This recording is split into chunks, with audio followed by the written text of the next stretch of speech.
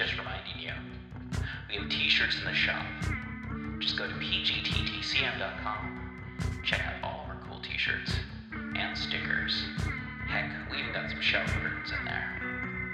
Keep clean, look cool, have cool stickers to put on stuff.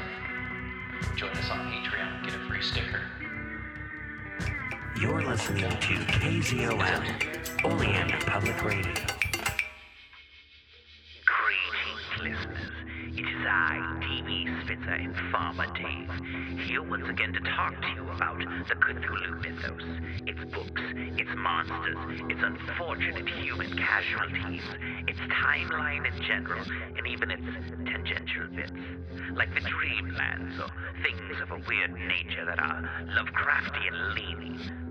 Once more we head into those dark woods, further feeling those malevolent forces upon us. Once again we walk down the lightless stone staircase in the middle of nowhere. You're listening to KZOM.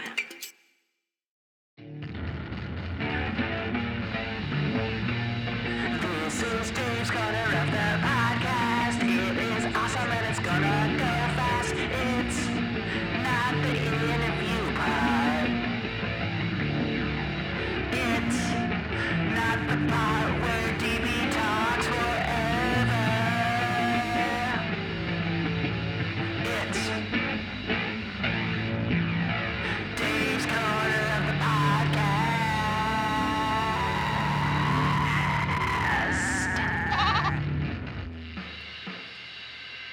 Okay, I think I got this. I think I'm not going to burn down the building by pushing this button. Okay, we're good. Hey, now, can you hear me? Hi. Hello. Okay, I'm going to assume that you said yes, and that you can hear me, and I will continue. Hi. My name is Farmer Dave, and I'm going solo today because my friend and partner, DB, has had some medical procedures, so he's going to be out, and it's the holidays and all. Yeah, hi. So I'm going to pretend that I know what I'm doing and can present a halfway enjoyable show by myself. So you are listening to The People's Guide to the Cthulhu Mythos, and your single host today is me, Farmer Dave, David Heath. And so, yeah, there's just me, so I can talk about whatever I want. And so I am. And we're going to talk about one of Lovecraft's better known but least liked short stories. Maybe why, and it's something that happened afterwards. I know I'm being cryptic, so let's just kind of, I'm just going to say it because there's no one here to stop me. We're going to be talking about Herbert West, Reanimator, and then we're going to talk a little bit about pre-Romero zombies and the sort of, zombie, the first wave of zombie movies and stories before George Romero's classic, The Dawn of the Dead. So in February of 2022, believe it or not, Herbert West Reanimator celebrated its 100th anniversary. Now, a lot of people thought that it was written later, and I'll kind of explain why. But, so we're going to be talking about a 100-year-old story. And we are going to have spoilers for said 100-year story. So, just be prepared. So Lovecraft wrote this probably February to July in 1922, and he wrote it for a amateur magazine called Homebrew. A couple things you have to know about Homebrew. It's amateur, but that doesn't mean they didn't get paid. They just didn't pay a lot, and they didn't hire big names. So Lovecraft got $6 an installment, which would have been $60 to $70 in today's money. Lovecraft is going to basically think he deserved more, but at the same point, he's not going to like this story, and we're going to go back into why. The other thing that I think people don't quite understand about Homebrew or get, it was a satire magazine. Lovecraft was basically making fun of horror stories. Now, I realize I misspoke a little bit there, and I said that it was written in 1922. It was published in 1922, probably written early 1921. Homebrew, besides being satire, was a bit on the racy side. I mean, nothing now, in fact, but if you see like one of the covers, it was a hand-drawn picture of a woman. She's fully clothed, but she does have sort of an ample bosom. So it's not the racy pulps, but it's a sort of racy pulp light. And that's going to be, of course, Lovecraft's not going to have any sexual innuendo or romantic entanglements in his story, but it's going to be sort of on the gruesome side for 1922. Now, Lovecraft did not particularly like this story. It was definitely one of his early works. He really thought he should have gotten more money for it, and there were technical issues that he didn't like. The editor insisted on basically each portion, there were 6 portions, to be ending with sort of a wham or a cliffhanger, and that the beginning of the next one would summarize what happened in the last chapter, because they were published in a 6-month period. To be honest, if this was not the first place that Herbert West was printed, Homebrew would have been forgotten with the rest of the hundreds, if not thousands, of small-time amateur presses that popped up during the early 20th century. And Herbert West did appear in volumes 1 through 6 of the first volume. And though the title Herbert West Reanimator is not maybe the most sensational, the titles for each chapter it was things like 6 Shots at Midnight and The Scream of the Dead. Here we see Lovecraft almost mocking the melodramaticness of some of the pulp writings at the time. Now, the creatures were not called zombies that the corpses that he reanimated. And it's very clear that West did this by science, not magic. But in the Cthulhu mythos, there's not that much difference between science and magic. Magic is just a science we don't understand yet. So we see some things at the end, such as the wall being torn down and it mysteriously repairing itself. And we see the creatures almost teleporting. And this is some sort of power that they received by the serum that West created and injected them with. Either that or the nameless narrator, and Lovecraft started that nameless narrator trope when he was really early in his career, hallucinated the whole thing. The unnamed narrator here is an unreliable narrator.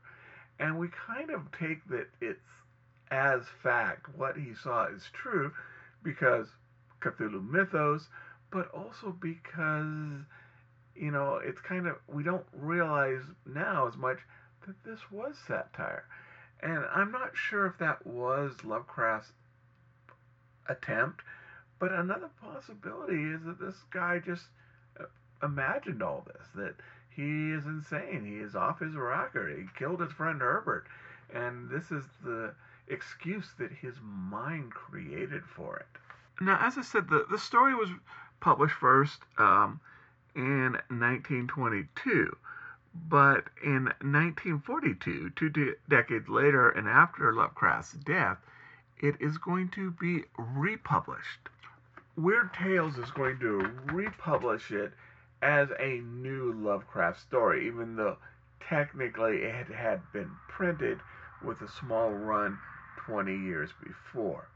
And Weird Tales is going to keep it pretty much intact in that they're not going to change the expository at the beginning where Lovecraft basically has to explain, where he's required to explain what happened in the previous chapter. So there's not a, if it had been a true story written at that time for them, more likely he would have been told to not do that, and that the editor would just put a little recap at the beginning. But they publish it pretty much as is. Like I said, it is considered by many, for different reasons, not to be his best work. But part of it is I don't think we quite acknowledge just that it was meant to be satire. What it did get, it was a sort of a shot in the arm of rejuvenating serum, is that it was, made into the classic Reanimator series starring Jeffrey Combs. Jeffrey Combs and I happen to be homeboys. I've met him, I've walked by him a couple times at conventions. We've never actually talked, but we are both from the same hometown, Oxnard, California. Something happened, though, between its publication in Homebrew and its publication in Weird Tales. And like I said, it's not a zombie story, but it's a reanimated dead story. And the Z word never appears in it. And just like the Z word never appears in the original Dawn of the Dead. And that was that there was sort of this first wave zombie hype. And this is going to happen with a book published after Lovecraft wrote Herbert West, Reanimator, Magic Island by William Seabrook. So Seabrook catches onto this wave of travelogues, basically, especially exotic, mysterious, and possibly mystical areas. So he spent a lot of time in Africa and in Haiti. And he writes his story, Magical Island. It's a huge seller in the U.S., especially Chapter 7, where he basically introduces America to this zombie concept. It really was a big concept in the pulps and pre-Romero times. And in it, he actually claims that while he is traveling, he sees 3 zombies. Now, I don't mean like, undead zombies. He claims he was taken to a plantation, and there were basically 3 zombie workers that just would not stop working. They would not recognize him. They didn't blink. They didn't interact with him. And his guide called them zombies.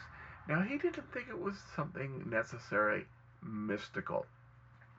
What he thought, these were basically individuals that were either emotionally or intellectually damaged, or both, and that the plantation owners would take them and verbally, maybe physically, abuse them into a catatonic state. And that's a possibility, that there may have been people that were chosen that were not of normal mental functioning, and they were abused into slave labor. That's, I'm not going to say didn't happen. He also brings up the possibility, he claims, and this is the first time that we see that zombie as a result of drugs, is that the Haitian government would take people that were scheduled to be executed, and instead of killing them, would basically drug them and make them into zombie workforce. I don't think there's really any evidence that the government did that. I'm not going to say that there aren't cases of people being drugged and passed off as zombies in 1920s Haiti, but I'm not really sure there's any evidence it was how the government handled capital death crimes. but it definitely caught the American public. And so, one other thing about Seabrook, he did travel Africa, and he claims to have actually encountered a group of cannibals and engaged in with them in their meal. Well, eventually, he kind of confesses that it was true. He did meet cannibals in Africa, but they would not let him, as an outsider, join in what they were doing. So he eventually commits cannibalism in the United States. What he does is he doesn't kill anybody. He gets basically someone who worked at either a morgue or a mortuary to smuggle out some parts of a body in which he partake. Again, maybe that part isn't true either, but it gives you a little idea who Seabrook was. But Seabrook's story, The Magic Island, just got so it became popular. It just caught people's imagination, set it on fire in America. And then in the 30s and the 40s, we're going to see the first wave of zombie movies in the U.S. I Walked with Zombies, White Zombie, Revenge of the Zombie. And now a lot of these are not going to be the Romero type zombies that we see, post Dawn of the Dead, but the idea of a zombie is going to be really fixated in American horror, almost the way a werewolf or a mummy or vampires were. And in this way, and that Herbert West Reanimator is not seen as Lovecraft's greatest work in any way, but because of this, it catches on in the 1942 republishing, because there's already this zombie hype, just in a lot of ways after the release of the comic book Walking Dead created this, and the TV show created this sort of renewed interest in zombies. So did Seabrook's book that Weird Tales basically used to republish Lovecraft's work. Well, I'm sure that if DB was here, he'd have a lot more to say, but we're going to kind of end this part and go on to the next part.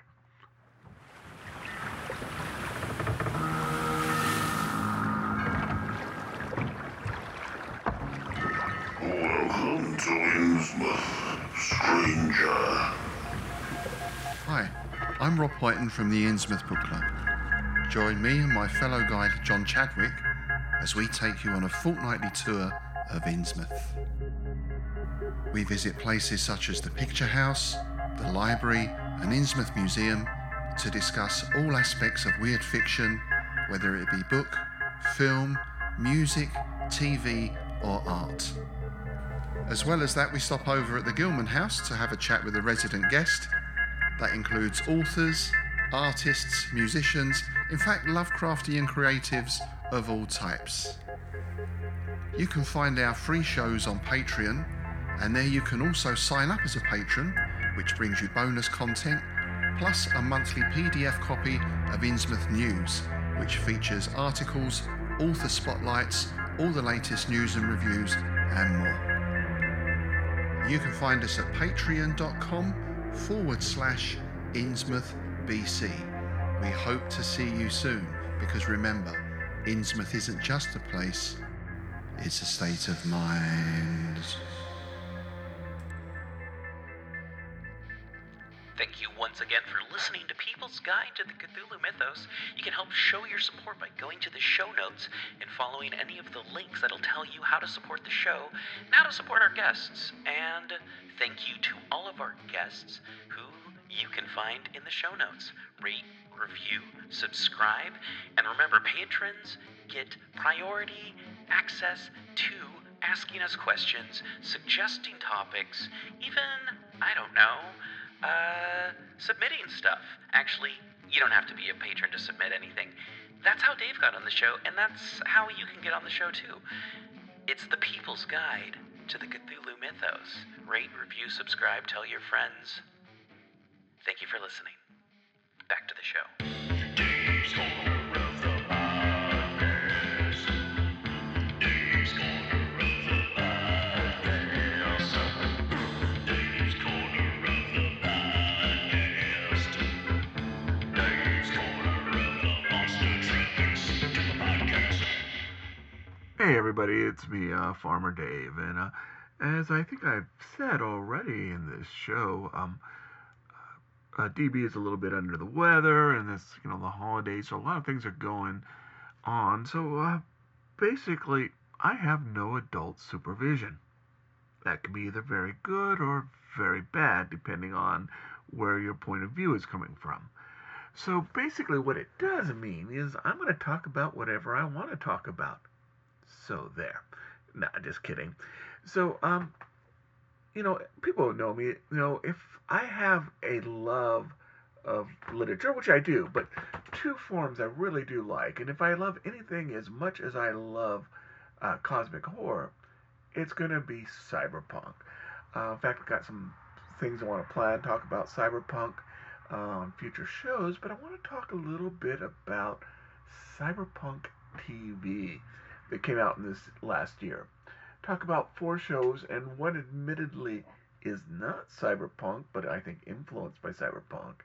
And one of them actually came out in November of last year, but I'm finally getting around to watching it. So since I've already basically stated this entire show is about me, it falls within the parameters of this show. So the first recent cyberpunk TV show I'm going to talk about is Blade Runner Black Lotus. And there's a lot of Blade Runner semi-canon out there. Of course, everyone, probably knows this. Blade Runner was based on a Philip K. Dick story called Do Androids Dream of Electric Sheep? And even though, Philip K. Dick died as they got, started working on it, he did work in some with Ridley Scott. But it's a completely different story. It has a lot of the same tropes, and I want to correct myself. It's a different story, but it has a lot of the tropes. And where Blade Runner is very much about the 80s, Do Androids Dream of the Electric Sheep, even though they're both set in the near future of their times, is clearly about the 50s and the 60s, and the experiences that Philip K. Dick had, and the same way that Blade Runner is the first movie that Ridley Scott works on after his older brother Frank died. Frank was not in Hollywood. He was a merchant marine who had died. It was much older than Ridley and had died of skin cancer, and so a lot of Ridley Scott's raw emotions went into this movie, Blade Runner, as well as a lot of Philip K. Dick's questions and wanting to understand the nature of reality and his life in insanity. And he was diagnosed schizophrenic, and drug use go into, Do Androids Dream of Electric Sheep? So there's a lot of comic books. I remember there's even like a kind of a choose your own adventure book out in the 80s. A couple of follow-up semi-canon novels that kind of try to bridge between the book and the movie, Replicant Night. But one of the newest ones is Black Lotus, and it came out for Cartoon Network's Adult Swim in last year being 2021, November. And I think it's a good, I think it's a good follow-up to the Blade Runner movies. It is loyal to the canon, but doesn't hold it sacrosanct. It's not too loyal, if that makes any sense. It's willing to go on its own ways. It's also very influenced by 60s, 70s, and later grindhouse revenge movies. And it's basically a revenge story.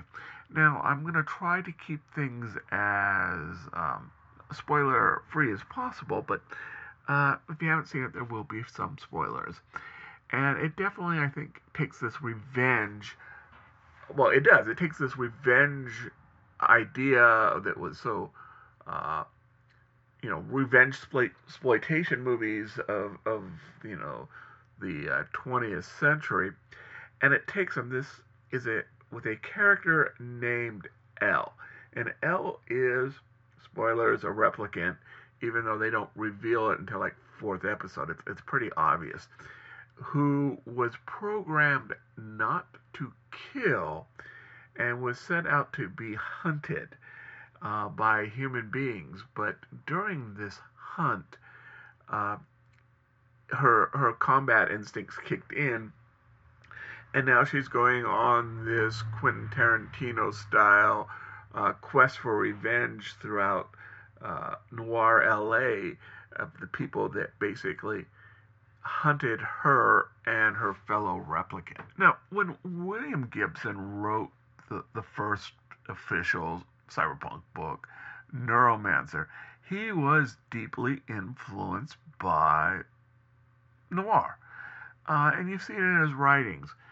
But even more than Gibson, I think, at about the same time, Scott's Blade Runner, is obviously neo-noir. It is tech noir. It is future noir, whatever you want to call it. It's basically a noir story. A washed-up cop is forced back into one last job and meets a femme fatale. That's the core of noir. And this has very much that noir feelings, as well as this revenge plot. In fact, it is so noirish that the Blade Runner in it is named Marlowe, like Philip Marlowe from Dashiell Hammett novels. It embraces its in noir origins, but not to the point where it holds it as a sacred cow. It's willing to sort of play with it and realize that the whole nature of noir is things are not perfect. The future is not perfect, and it also dwells very much on the Mike Hammer, Philip Marlowe, L.A. at the time. So it takes this post-war L.A. and gives it a basically alternative future version, but it keeps the things that were in those original LA-based noir stories. The corruption, the ambiguity, and takes in this question, what is real, that was in so much of Philip K. Dick's work. So honestly, it's a great series. I would suggest anyone who wants to watch it. One thing I got to bring up is the Uncanny Valley. So it's that weird sort of 3D art that we see in computer games. And the more I watch it, every time I watch the episodes at first, I'm in that Uncanny Valley. I'm shaken. And about 5 or 6 minutes into the show, it disappears, and I become immersed in the world. And I thought at first this was a coincidence, but I think it was kind of an idea that they did do this on purpose because of the nature of the show. Reality, science fiction, artificial intelligence. So even though in many cases I'm not a fan of this 3D video game art, it works in this case. The other I want to talk about is Edge Runners. And Edge Runners could basically be written off as like a 10-30 minute ads for the Cyberpunk 2077 video game, but it is not. It is so much more because of everything. Honestly, Trigger, the studio that did it, just hit it out of the park. The story, the loyalty to Mike Pondsmith's original plans in the original role-playing game, the color, the characters, the fact that it does not swerve away from this crapsack world that's out there, that there are individual moments of happiness. And in fact, and again, not spoilers, I would say that this is darker than Gibson's work. In Gibson's work, you could at least earn your own happy ending. The world is against you. It is so set against you. It's just, you got to live in the moment, because just there are no long-term happy endings for anybody. And at its core, good cyberpunk is about characters, and these characters are just deep and amazing. Even characters like Rebecca, who just seems to be this sort of gun-happy Lolita at beginning, you see in the end just how deep these characters are. And they do so well for just so few episodes. There's kind of like a bonus episode that honestly I didn't know about until about a week ago, and I don't know why I missed it. But it is basically a prequel that was released, and again, it's basically an ad for the series, but it's so well done, and it's an independent story. And that is Sasha's story. It's a 4 or so minute video that you can watch on YouTube. It is a music video set to the Edgerunner closing song, which is Let You Down. It has been suggested that if you like the story but don't particularly like the song or the music, you can just basically watch it with the sound turned off. And you can, because there's no real dialogue except for the dialogue over like cell phones that you can read. And it's just a really great 4-minute show that is sort of a prequel. It introduces Maine's crew, or at least part of Maine's crew. I kind of think that this is sort of for those who follow the series, this is that Sasha was the Netrunner before Kiwi and Lucy. And again, it captures this crapsack world of cyberpunk, but the triumphs of the human heart. And I think it's just a great 4-minute show that can be watched either for free, either independently or in any time with the watching the Edgerunners. In fact, I watched it literally months after I'd seen the original series, even though it's a prequel. So it's really good, and I would recommend the whole thing to anybody who is interested in cyberpunk in general. So you can't talk about William Gibson without, and TV, without talking about The Peripheral, which is just a great show written, by the inventor of cyberpunk, William Gibson, on Amazon Prime.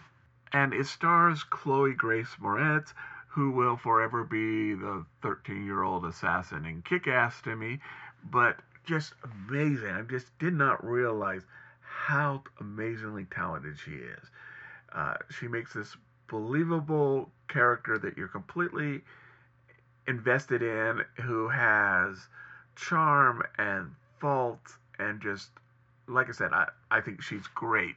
And the chemistry she has with Jack Raynor, who plays her brother, is just amazing. And, Chloe's character does have romantic interests, but the fact that her key relationship is her brother, and just the love and protection, and the fact that they try to protect each other maybe more than they should be maybe open to each other, just an incredible dynamic, well written. I think it's amazing. So if you're not familiar with this, and I haven't read the book, I was aware of the book, but I hadn't read it. It's basically this girl is hired to test this virtual reality.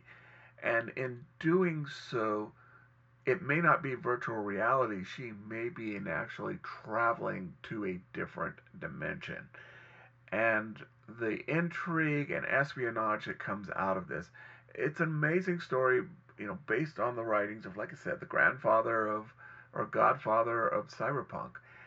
Um, and it's also kind of familiar or tangentially related to one of my favorite, least known Gibson works, which is Archangel, which is about another dimension basically reaching out and trying to change things after World War II so that this other reality becomes like theirs but doesn't make the same mistake. And it's a great show. It's a great cast. There's a lot of action, but there's a lot of slow burn. So you've got to be, and it's not a bad thing, but you've got to be willing to invest in the story and the characters in between sort of the opening and closing combat scenes. But I like it. I really, really do like it and cannot recommend it enough. And finally, to wrap this up, I want to talk about a show that is not cyberpunk, but very cyberpunk influenced tangentially, and that is Money Heist. Whatever the one set in Korea, the new one, the one they just released the episodes, and it's beginning to get out of the shadows of the Spanish Money Heist. It will never be as good, in my opinion, as the Spanish Money Heist, but almost nothing is. And these characters are kind of diverging from the Spanish versions, but in a lot of ways, it's very cyberpunkish. The lights, the fact that it takes place not only in Korea, which gives us this very sort of, obvious Asian appearance, but it takes place in a near future, fictional. So there's not like, robotic arms or things, but where peace between North and South Korea have basically on its way. It's achieving, and so the DMZ is made into this new future city, but complete with all the problems that large cities have. And people from the north and the south go there as kind of like this Korean Casablanca, and they begin to, live their lives and are caught up in this hope for a new life, a better life, which isn't always the reality. And it's, the company, which is made up in this case, not like a corporation, but made up between North and South Korean politicians, is very cyberpunk. And where the Spanish, which again I love, the Spanish Money Heist, they were basically criminals who became heroes, who became, revolutionaries. They were kind of forced in that, but even the professor who planned everything, who does have this maybe a skewed but very sense of justice, started out as a criminal. And here, yes, they're criminals, but there's more of a sense of fighting the system, an acknowledged system that have done them wrong. And so a lot of the feelings, the Asian influences, especially like their version of Tokyo at the beginning, her backstory is very cyberpunk. This whole idea of this new Korea being corrupted by a corporation, even though it's a governmental corporation, is very cyberpunk. And so, again, if you're going to watch something, by all means, watch the Spanish episode. That's probably the best, in my opinion. But if you want some sort of cyberpunk fix, the Korean version of Money Heist, not bad. Okay, so I'm going to kind of end it here. Hopefully soon we'll be able to have DB back. And if you are listening to this during the holidays, by all means, happy holidays, whichever holidays you celebrate or don't celebrate in your case. And we'll be seeing you soon. We We're gonna talk with the mayor, 'cause the mayor says he wants to have a chat. We're gonna talk with the mayor, 'cause the mayor says he knows where it's at.